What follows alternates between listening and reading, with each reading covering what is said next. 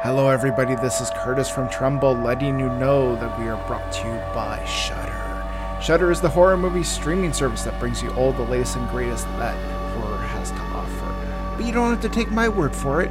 You can use Tremble Pod, that's TREMBLEPOD, when you sign up for an account. This will give you a free 30-day trial on us, so you can check it out for yourself.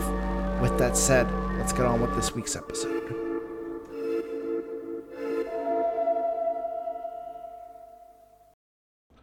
Hello, everybody. Welcome back to Tremble, the horror movie podcast. I'm your host, Curtis. With me, as always, is Steve. How's it going, Steve? Not too bad. How are you doing? Not too bad. A little hungover from Mexican restaurants. That's how you do it. Anytime you're drinking tequila, you're like, the next day is going to be on a bit of a curve. It's not going to be an easy day. So, yeah, it's going to be a little bit of a rough, foggy day for sure. Yeah. No Taylor for these two episodes.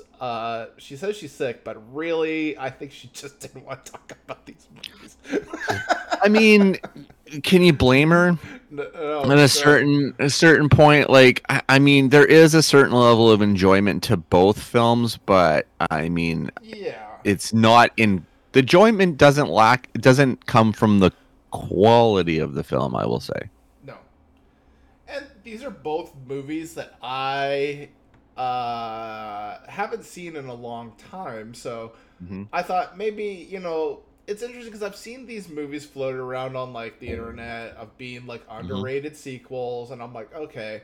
I personally find both of these movies to be underwhelming, but yep. I was like, you know what? Let's watch them and see. And I walk away, and I'm like, no. My opinion still stands. But it was good to reevaluate them, I think. I mean, maybe I am wrong, but I don't think I'm wrong. And I think you're kind of in agreement with me. Like, both of these movies are just pale imitations of their originals and just nothing as inspiring as the original films are. So, yeah, exactly. I would totally agree with that. And yeah, and do you know what's really funny about both these movies? Is they're both shot by the same DOP. That's funny. So random. I mean, you can kind of see they both kind of have a little bit of that, like, soft 90s lighting going on. So. Yeah, except one's far sleazier than the other. Well, the other one doesn't show its sleaze until the end. Yeah. But one of them's sleazy, like, from the get-go. But the first movie we're talking about is Hellraiser 3, Hell on Earth. Also known as the movie where they turn Pinhead and the Cenobites into villains. Where, if you look at the first two movies, they're kind of more just like forces of nature. They're not really antagonistic. They're not really protagonists either. They're just sort of neutral. And this movie kind of sets them more as like, no, they're the villains. Because I think whoever was making these movies was like, well, I can't have the evil stepmom for another movie. But depending on who you ask, it was probably not the right decision to make Pinhead and the Cenobites villains.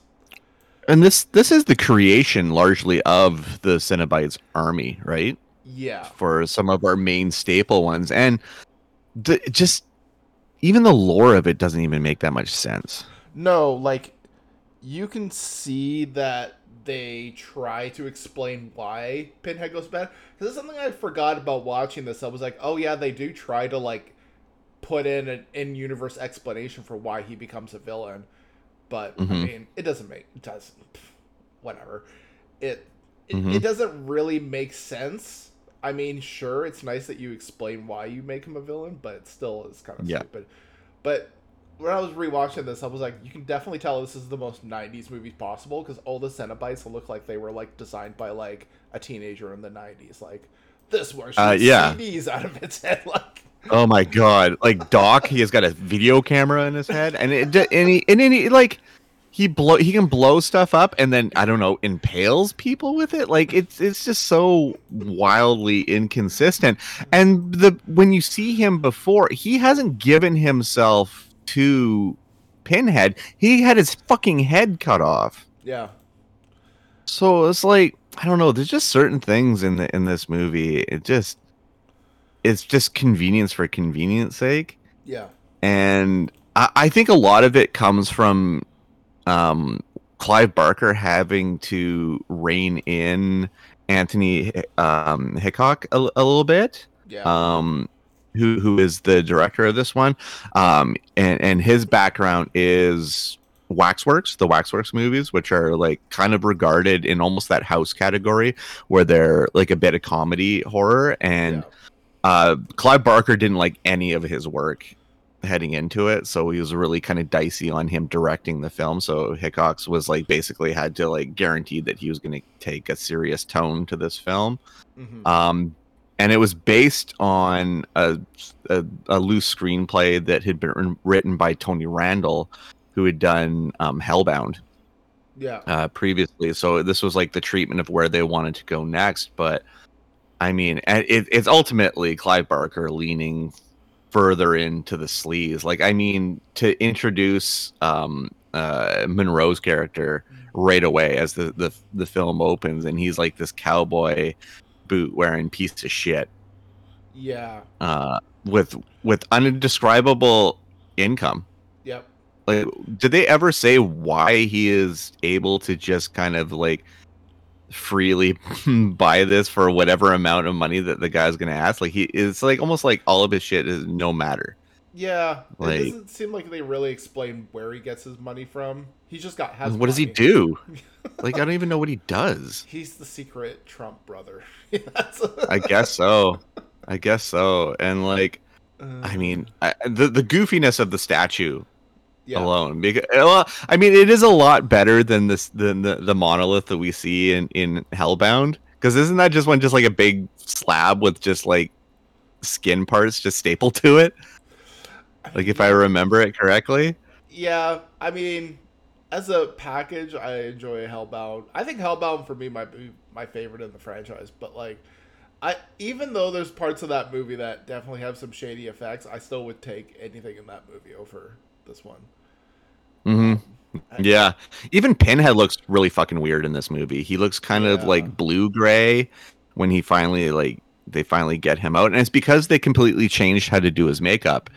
And it ended up being for the worse because it was really, really uncomfortable on Doug Bradley the whole time. It was Mhm. like, and they were trying to cut corners, I think, for cost. And I think it does come through. There are some good gore effects in this movie. Yes. It definitely wouldn't be the first sacrifice. That one really makes me laugh. Yeah. The girl from the club, especially when her skin gets ripped off, is just like hilarious. It's so goofy, and it's not scary. No. Even Uh, the club scenes should be like balls to the wall crazy, and there is some good stuff in it, but like there's some stuff that the effects just don't even make sense. Like the guy that has his mouth all hooked up and he's hanging from, like, that doesn't even make sense. yeah. Uh, um, and of course the creation of a lot of the Cenobites and everything, especially against the wall. The what's her name with the fucking getting the throat kind of ripped open so that she's got like a neck vagina. Yeah. It's fucking hilarious. I There's keep so for- much of this. It's just ridiculous. and I keep forgetting that last year we got a new Hellraiser. That's how forgettable Mhm. that movie was to me. That's too bad too, because I wanted Jamie Clayton to kind of succeed with this role, and I don't think she was the bad part about the movie. It's just No. It was honestly just a very forgettable movie. Like, I don't know. I still think it's better than a lot of the sequels in the franchise. Again, hmm. one and two are still the pinnacle for me. But I would say, like, for me at least, Hellraiser 2022 was, like, probably third in the franchise for me. Yeah, I would say that too. You know. But what is Hellraiser 3 even about? Well, an investigative reporter must send the newly unbound Pinhead and his legions back to hell. Yeah, pretty simple premise. You can definitely tell that this came after like the Friday the 13th and Nightmare on Elm Streets of the world, because they definitely simplify the plot a little bit and turn this more Hmm. into like a typical slasher. Which honestly, like, I Yeah, know I'm a big fan of slashers. And a lot of people are. I don't. This movie didn't need to be a slasher. I mean, no. you don't need to water down this franchise to being a slasher. It works Hmm. so well as being this like cerebral, gory, out of this world thing that it was in the first two movies. So Hmm. Yeah. Do you think that's the Dimension purchase of the properties that kind of derailed? Because I think there were New World releases, the first two movies, right? yeah, I mean that's got to be a part of it. I also think too, like honestly, if you're a studio back in that time, looking at all those movies making money, you're probably like, how do we get in on that? I mean, that goes for like any studio. Like honestly, every studio nowadays is like, especially with like for just using like a recent example, like the Mario movie. Everyone's like, what video game properties do we have that we can make movies of? So Hmm. Hmm. it's not overly uncommon, but yeah, I think it's like definitely there's cases where it's like, no, you should have just kept this as is. So The question now is, do we move? Do we eventually? Do we have? Do we schedule Bloodline now? I don't know. I, That was I, even I honestly, besides the 2022 one, which would be okay to bring to the show at some point, yeah, I think Bloodline will be the last of the ones that I actually care about. yeah. Maybe with an outside chance being Inferno, just because it was directed by Scott Derrickson. I would put Bloodline and this movie in my top five of the franchise. Like, Hmm. it's Hmm. still in the better half of the franchise, but it's not like, again, two is my favorite of the franchise, and then one kind of just closely behind it. And I only really like two more just because I feel like the visuals and the spectacle of it are way more impressive than the Hmm. first movie. But But the simplicity of like you can unleash me by just sacrificing things to me is just so easy, and it feels so yeah, beneath Clive Barker as a writer. but now that you say that, I think we should do like a double pairing of Bloodlines in 2022. I think that would be Yeah, a yeah, good just to finish it off too. yeah, and then we'll leave it at that. We're not talking Yeah, we're done. We're about done. We're not any going to more. that. We're not going to Hell World or any of the fucking No, weird ones that come afterwards. when Like, when we yeah, start talking about Inferno, that's when you know this podcast has gone off the rails. yeah. Well, the only, like I said, the only draw to doing Inferno is it's Scott Derrickson, Yeah, and I do have a healthy respect for Scott Derrickson's work. yeah, But I know even he's not the biggest championer of that movie, as yeah. far as I remember. And So I think Dimension really fucked with that movie after in post production, as far as I remember. I remember it feeling very much like a Christmas movie in the sense that like Pinhead shows people like the impact of or like life Oh, lessons. Just what a random, just a yeah, random. just like why does this Yikes. even exist in this movie? But it is what it is. Mm-hmm. Mm-hmm. All right. When was the first time we watched this movie? Uh, Probably on my first run through the Hellraiser movies, some point in the '90s. I definitely felt the steam kind of leaving out even then. And I mean, it might have been at a time where the sleaze horror was more interesting to me because of films like Wishmaster, which we've already covered on the show, and just like Yeah. certain like like that '90s direct to video feel Hmm. that had been going on in a long time, and it's kind of through line in action movies and sci-fi as well.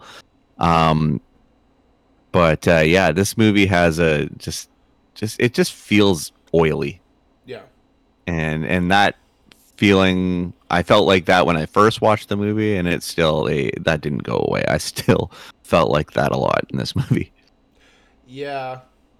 I think I watched it like it was playing on TV, which is always like the worst way to watch a horror movie Mm-hmm. because like all the Yep. kills get like neutered and it's just like nothing is overly entertaining. That's kind of why like for the longest time I never really watched this. Because I mean to be honest, it's hard to know when you're watching on TV what's censored as like part of the movie to begin with and what's just censored because they're putting it on TV. So I kind of held off on rewatching it, but then yeah, I want to say like oddly enough, I was getting very excited for Hellraiser Revelations, which has to be the bottom of the franchise. Like, there's nothing worse than Revelations because I think even Dimension was like, we just have to make this so the rights don't go back to Clive Barker. Um, Mm-hmm.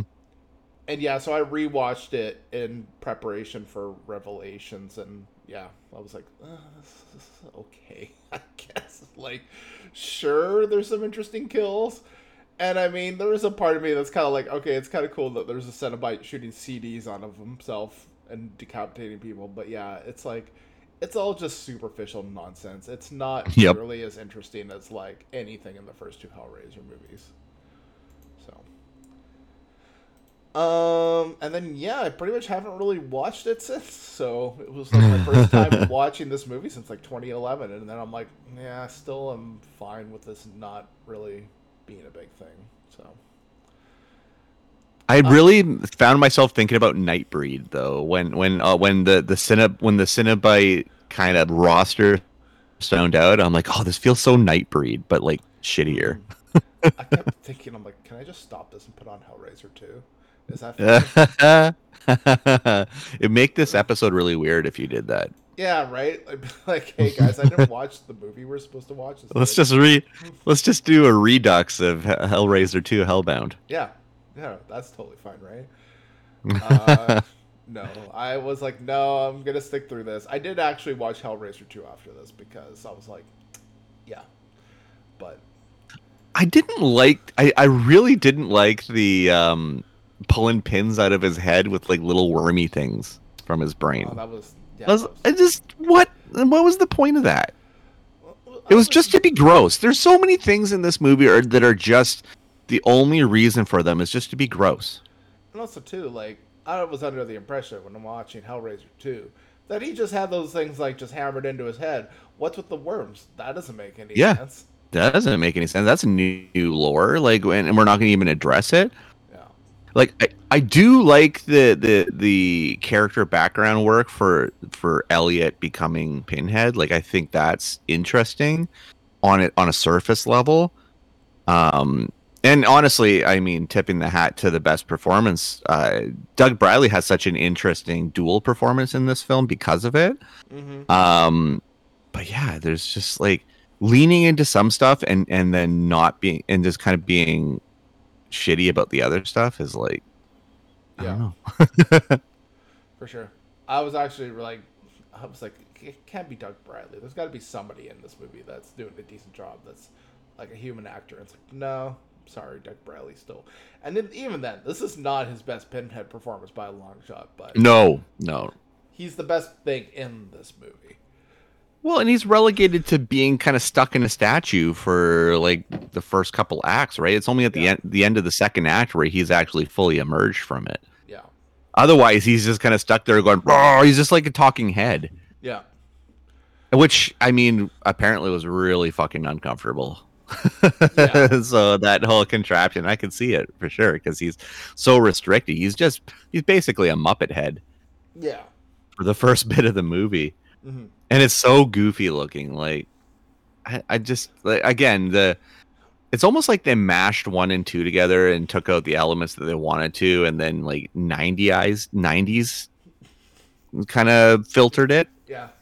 It's like the writer went home and he's like, goes to his teenage son, like, "Hey kid, what's cool these Let's days?" punch And this up. He's like, "Well, cameras and CDs." He's like, "Cool." He goes, Yeah. "There's a set Well, that has a camera." well, it makes even the inclusion of Christie like weird because Yeah, they have adjusted so many things. yeah, that was a little like, Hmm. you didn't need that. Yeah. Yeah, exactly. So, Is this and I like the think this last? is the last one that kind of sticks to the original formula because then everything is kind of out the window afterwards. Is this the last movie that she appears in? Mm, I think it is, and it's so quick. It's Yeah. such a quick. Yeah, so I think it might be the last one. Oh, apparently she Uh, had a supporting role in Hellraiser 6 Hellseeker, according to her.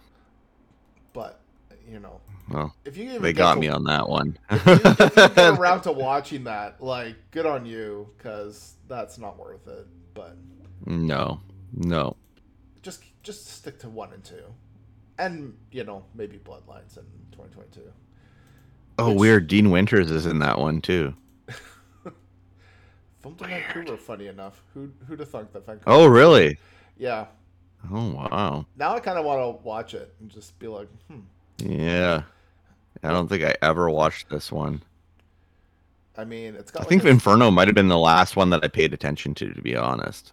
I think yeah. I mean, honestly, if you're watching most of these sequels that came out like after three, good on you. I don't have that But endurance. but come on, it was directed by Rick Boda, who is known as the cinematographer on Barbed Wire. That's that's a thing. Come on, Yeah, the memorable Barbed Wire, yeah. which I snuck into in theaters in 1996. Woohoo! Yeah. Well, there's no way I wasn't seeing the Pamela Anderson movie at 15 years old. I mean, yeah. Your parents were probably gonna go let you in on that one, right? So Exactly. Yeah, exactly. it was a lost art now because nowadays all the seats are assigned. And you can't. It's not impossible Yeah. to get away with it now, but it's a lot harder. Whereas, like, yeah, I definitely. There was like some Jennifer Lopez movie that came out like the early 2000s that like was like really controversial. There was like nudity and other stuff, and I went and I was like, Hmm. I'm going to watch whatever kids movies out, and then I'm like, I snuck into a Jennifer Lopez movie, which I totally forget about because it was like, clearly it wasn't memorable. So Yeah. Didn't really make it. no, I think it was the Cube or something like that. Maybe The that's what Cell. No, The the Cell. Actually, Cell. The Cell. That movie rocks. Actually, Tarsum Singh is visually a very interesting filmmaker. Oh, it's on Crave, so I could rewatch it. Yeah, it's dope. Vincent D'Onofrio is a serial killer that's in a coma, and she has to go into his mind to Yeah. find out the whereabouts of his victims and stuff. It's actually a pretty damn cool movie. There's a really gnarly scene with Vince Vaughn who plays her partner in it. Okay. Yeah, I would recommend rewatching it. If you don't remember it, I recommend rewatching it. I really like The Cell. I actually just remember going to see it just because, yeah, like I snuck in, and yeah, I was very young at the time, and I just remember being Yeah. very unimpressed. I was like, but I think Well, I'm. with the scope of how we look at movies and everything and how that's evolved, I think your opinion might change on it. Actually, I should rewatch it. yeah, Uh, I would recommend it. yeah, it. Yeah, I just remember it being I, very visually interesting. That's for sure. yeah, that and Tarsum's other movie, The Fall, are like his best in his career. Nice. Yeah. All right. We have a few emails. Kyle says Hellraiser 3 broke one rule, making Pinhead evil. The Cenobites aren't evil, they're neutral and just doing their job. Mm-hmm. Yeah. Yeah. Yeah. It's again, we've said it before. It's like they lost sight of what this series is supposed to be about, which is sad because Clive Barker was like a major producer on this film. So it's like he lost sight of his own original story that he had put in the Books of Blood. And I think Um, you could have a movie where the Cenobites are slightly more antagonistic, but you'd have to have a character who is somebody that they would be more antagonistic towards. It doesn't really yeah. work when you have a character that's a very altruistic good person because it's almost like why would this neutral force be antagonistic towards him? Like you almost need like an anti-hero or like bad person as your lead just to like justify why they would be the way that they are. But Yeah. I don't know. Yeah. Because Joey's just got dead daddy issues. Yeah. There's nothing evil about Joey. Hmm. So there's no reason that she'd want to um kind of sign over her life to Pinhead. It's even iffy with Terry. Yeah. Like that whole thing. And then especially when she becomes the Cenobite. And this is like, why? Hmm. What reason? What reason that we're given the exposition of Terry that she would be that's what she wanted? Yeah. It's kind of just ridiculous. It is. Um, Dennis says no one who has seen the later sequels can say the third is the worst. I mean, this is No, a no, movie no. where Yeah, no, we yeah, won't say that. We won't. no, And we haven't been saying that. We've been no, giving it its due for sure. Like we're not saying this is a good movie. I don't think it's a good movie, no, but it's not the worst no. of the Hellraiser movies. These movies have been put to hell. Like honestly, like it declines. Yeah, like Um, the I third mean, the saving wall's. grace is that there's a 2022 film that might be passable to people who haven't seen the original films. It's not even. It's like a not terrible movie. It's just very Hmm. forgettable. Like there was nothing in that Yeah. movie that I like walked away with like being like wow. And I don't know. It didn't really get a theatrical release, and I do wonder if like the theatrical release would have helped it. Like, you're in the Hmm. theaters, you're more kind of glued to the screen, but I don't know. It's what Well, it is. but one thing's still, in my opinion, still still a fact, and I think David Bruckner still fucking rules. Yeah. Um, it's just Hellraiser is one of like dealing with another IP. Um, kind of dulled his knife a little bit, but I mean, the guy made Night House and The Ritual, so he still fucking rules in my opinion. Yeah. And I still think And The Hellraiser. Signal. Yeah. And Hellraiser 2022 is still worth checking out. I mean, it's Hmm. still a really good movie. It's just, yeah. I don't think anything in that movie truly sticks with you the same way the other movies do. But, Hmm. Hmm. and then Darren says 10 out of 10 for that dude having super oily sweat sex while smoking a butt the whole time. Yeah, that was fucking weird. And the funny thing, according to trivia, the first sacrifice in this, I think it was like Sophie or something. I think that's her name or something. Mm-hmm. Um, when they got to the set, she realized that she didn't want to do the nudity that she had signed up for. Oh, So their way around it was him holding her breasts the whole time. And it's like you didn't want to put them on camera, but you're all right with this dude just holding your boobs. checks out. It's just it's like you got to choose one of these ones. You're either going to be exposing yourself to the whole world, or this guy's going to grab your boobs for this whole shooting, this whole scene. I mean, he was like a relatively attractive enough guy. I'm sure she probably wasn't like too overly opposed. You mean B grade Vanilla Ice? Yeah, I think most actors in the early '90s they were like, "How Vanilla Ice do you look, guys? We need you to play Let's this." hire you. You look super Vanilla Ice. Let's do this. Yeah. All right. Best line in this movie. I mean, the lines in this movie are not overly memorable compared to like a lot of the other movies, but Pinhead had some good ones. Trying to remember like some of my favorites, but I don't know. Probably would be. He says there's like a line where he says like, "Why resist? You love this as much as I. After all, you made me. There is a world out there waiting to yield to us. So much flesh, so many pleasures." It's just like typical Pinhead line, nothing too crazy exciting, but still, he does have some of the more memorable lines in this movie. Yeah. Oh fuck. There's just some. Most of the lines I like in this one are going to be Pinhead lines. Yeah, Um, just because Bradley is just like very special. yeah, Um, in his deliveries, like there's nobody like him when it comes to any of these horror villains. yeah. Um, but even there's some really good ones as Elliot as well, in that kind of that backstory. Mm-hmm. Um, but I mean, if it's a Pinhead line, you gotta be there's no good Monroe, there's no evil, there is only flesh. Yeah, another good one. Yeah, yeah. I mean, Pinhead, like any of those deep ones to Pinhead's core, like this is my body, this is my blood. Happy are they who come to my supper. There's also Like, the piston head Cenobite says, "Relax, baby. This is better than sex."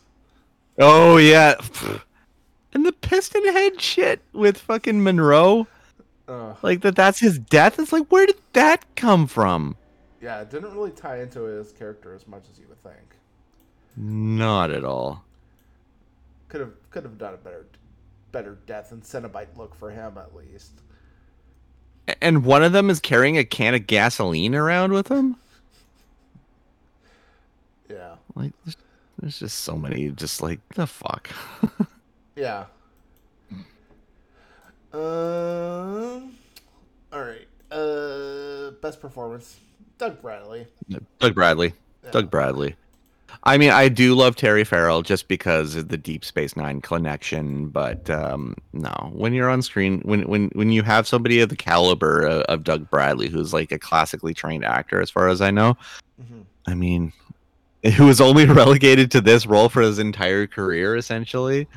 Like, I know he's done other B grade horror films and stuff like that, but Yeah. his only claim to fame essentially is Pinhead. What I find funny is that the guy that played JP, he kind of transitioned more to being a writer, but he's written Hmm. literally nothing I've heard of before. So No, checks no, out. the only I yeah I'd say the only real actors that came out of this was Terry Farrell and Paula Marshall, who plays Terry. She kind of made her debut in this one, Mm, but then she became like sitcom wife type thing like later in her career. Like she was in a show with Jay Moore called Gary Unmarried, which was like 2 seasons and largely became a sitcom star. right. Best kill. Uh, there was some actually pretty decent kills in this. Do you have Zach any? Galligan gets killed by a pool cue I would in agree. the club scene. It's so quick, but yeah, it's a very quick scene with Zach Galligan. Um, the CD one with the DJ is just so funny. Yeah. I mean, It's so JP's stupid. death doesn't really make sense for his character, but it is one of the No. more interesting looking kills, at least. Yeah, that's fair. I was kind of like, you could have done something more sexual. Like, that would have been more Yep. interesting, considering he was kind of like really into sex. But I don't know. They kind of kept it a little Hmm. dull, I guess. Yeah. Oh shit! Paula Marshall was in *Malignant*. Oh, There we oh go. yeah. Great movie, which we've covered on Oh, this for podcast. sure. Absolutely. *Malignant* fucking rules. Yeah. We need another that and Barbarian where it's like we just get some like just out of nowhere horror movies that end up being really good. Yeah. Takes everyone Yeah. by surprise. Absolutely. Yep. I would agree with that. Dumbest decision. I mean, sleeping with JP was pretty dumb. I mean, he clearly Yeah. looks like a guy that's up to no good. You should have just gone the Yeah. other way, girl. Sorry. Yeah. Yeah. Exactly. If I was a girl, I go up to a bar and I see JP there, I'm like, actually, my friends are calling me. I gotta go. Like, sorry, Right? sorry, not my thing. All right. Yeah. Do you have any dumb decisions from this movie? Fucking everything JP does. Yeah. It's like fucking everything. Yeah. And I don't know what was up with his face, but it definitely looked like there were some prosthetics used on his face or something. Like there was just something that looked fake about his face, and I hate saying that because it's Hmm. like maybe that's actually how he looked, but his face just looked so I don't know off. I don't know what it was. Maybe it was makeup or prosthetics or something, but Yeah, I don't know. It was that weird squared off thing that the camera really, like the pulpy camera stuff, really loved in the '90s, late '80s, early '90s. yeah. But all right, I think it's time to give this movie a score. What are you thinking score wise? I'm gonna give it a 6 out of 10. Okay. There are elements that are still entertaining on a surface level, but this movie's just way too easy to pick apart.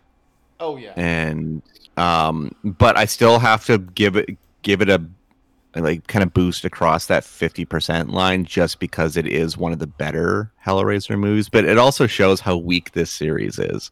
Oh, 100%. Like, honestly, you can check out after two and you'll be fine. Hmm. Yeah, yeah, it's not even that big a deal to continue those movies, and it's just going No, to be diminishing returns. And I mean, there is a sharp drop off too. no. No, I was thinking a 6 2. I mean, I was maybe thinking a 7, but honestly, a 7 seems a little too high. So, Yeah, yeah, yeah, I 6. would agree. Even a 6.5 feels like I'm being a little generous by giving half a Yeah. point, like out of pity almost. Yeah, like a 6 is good. Like, it's above watchable. There was some level of entertainment, but yeah, this was not nearly as entertaining as I thought it would be. So, Hmm. Hmm. yeah, 6 out of 10. Cool. Well, Steve, where can people find you on the internet? Yeah, I'm on Twitter, Instagram, Letterboxd, at the Steeple Dead.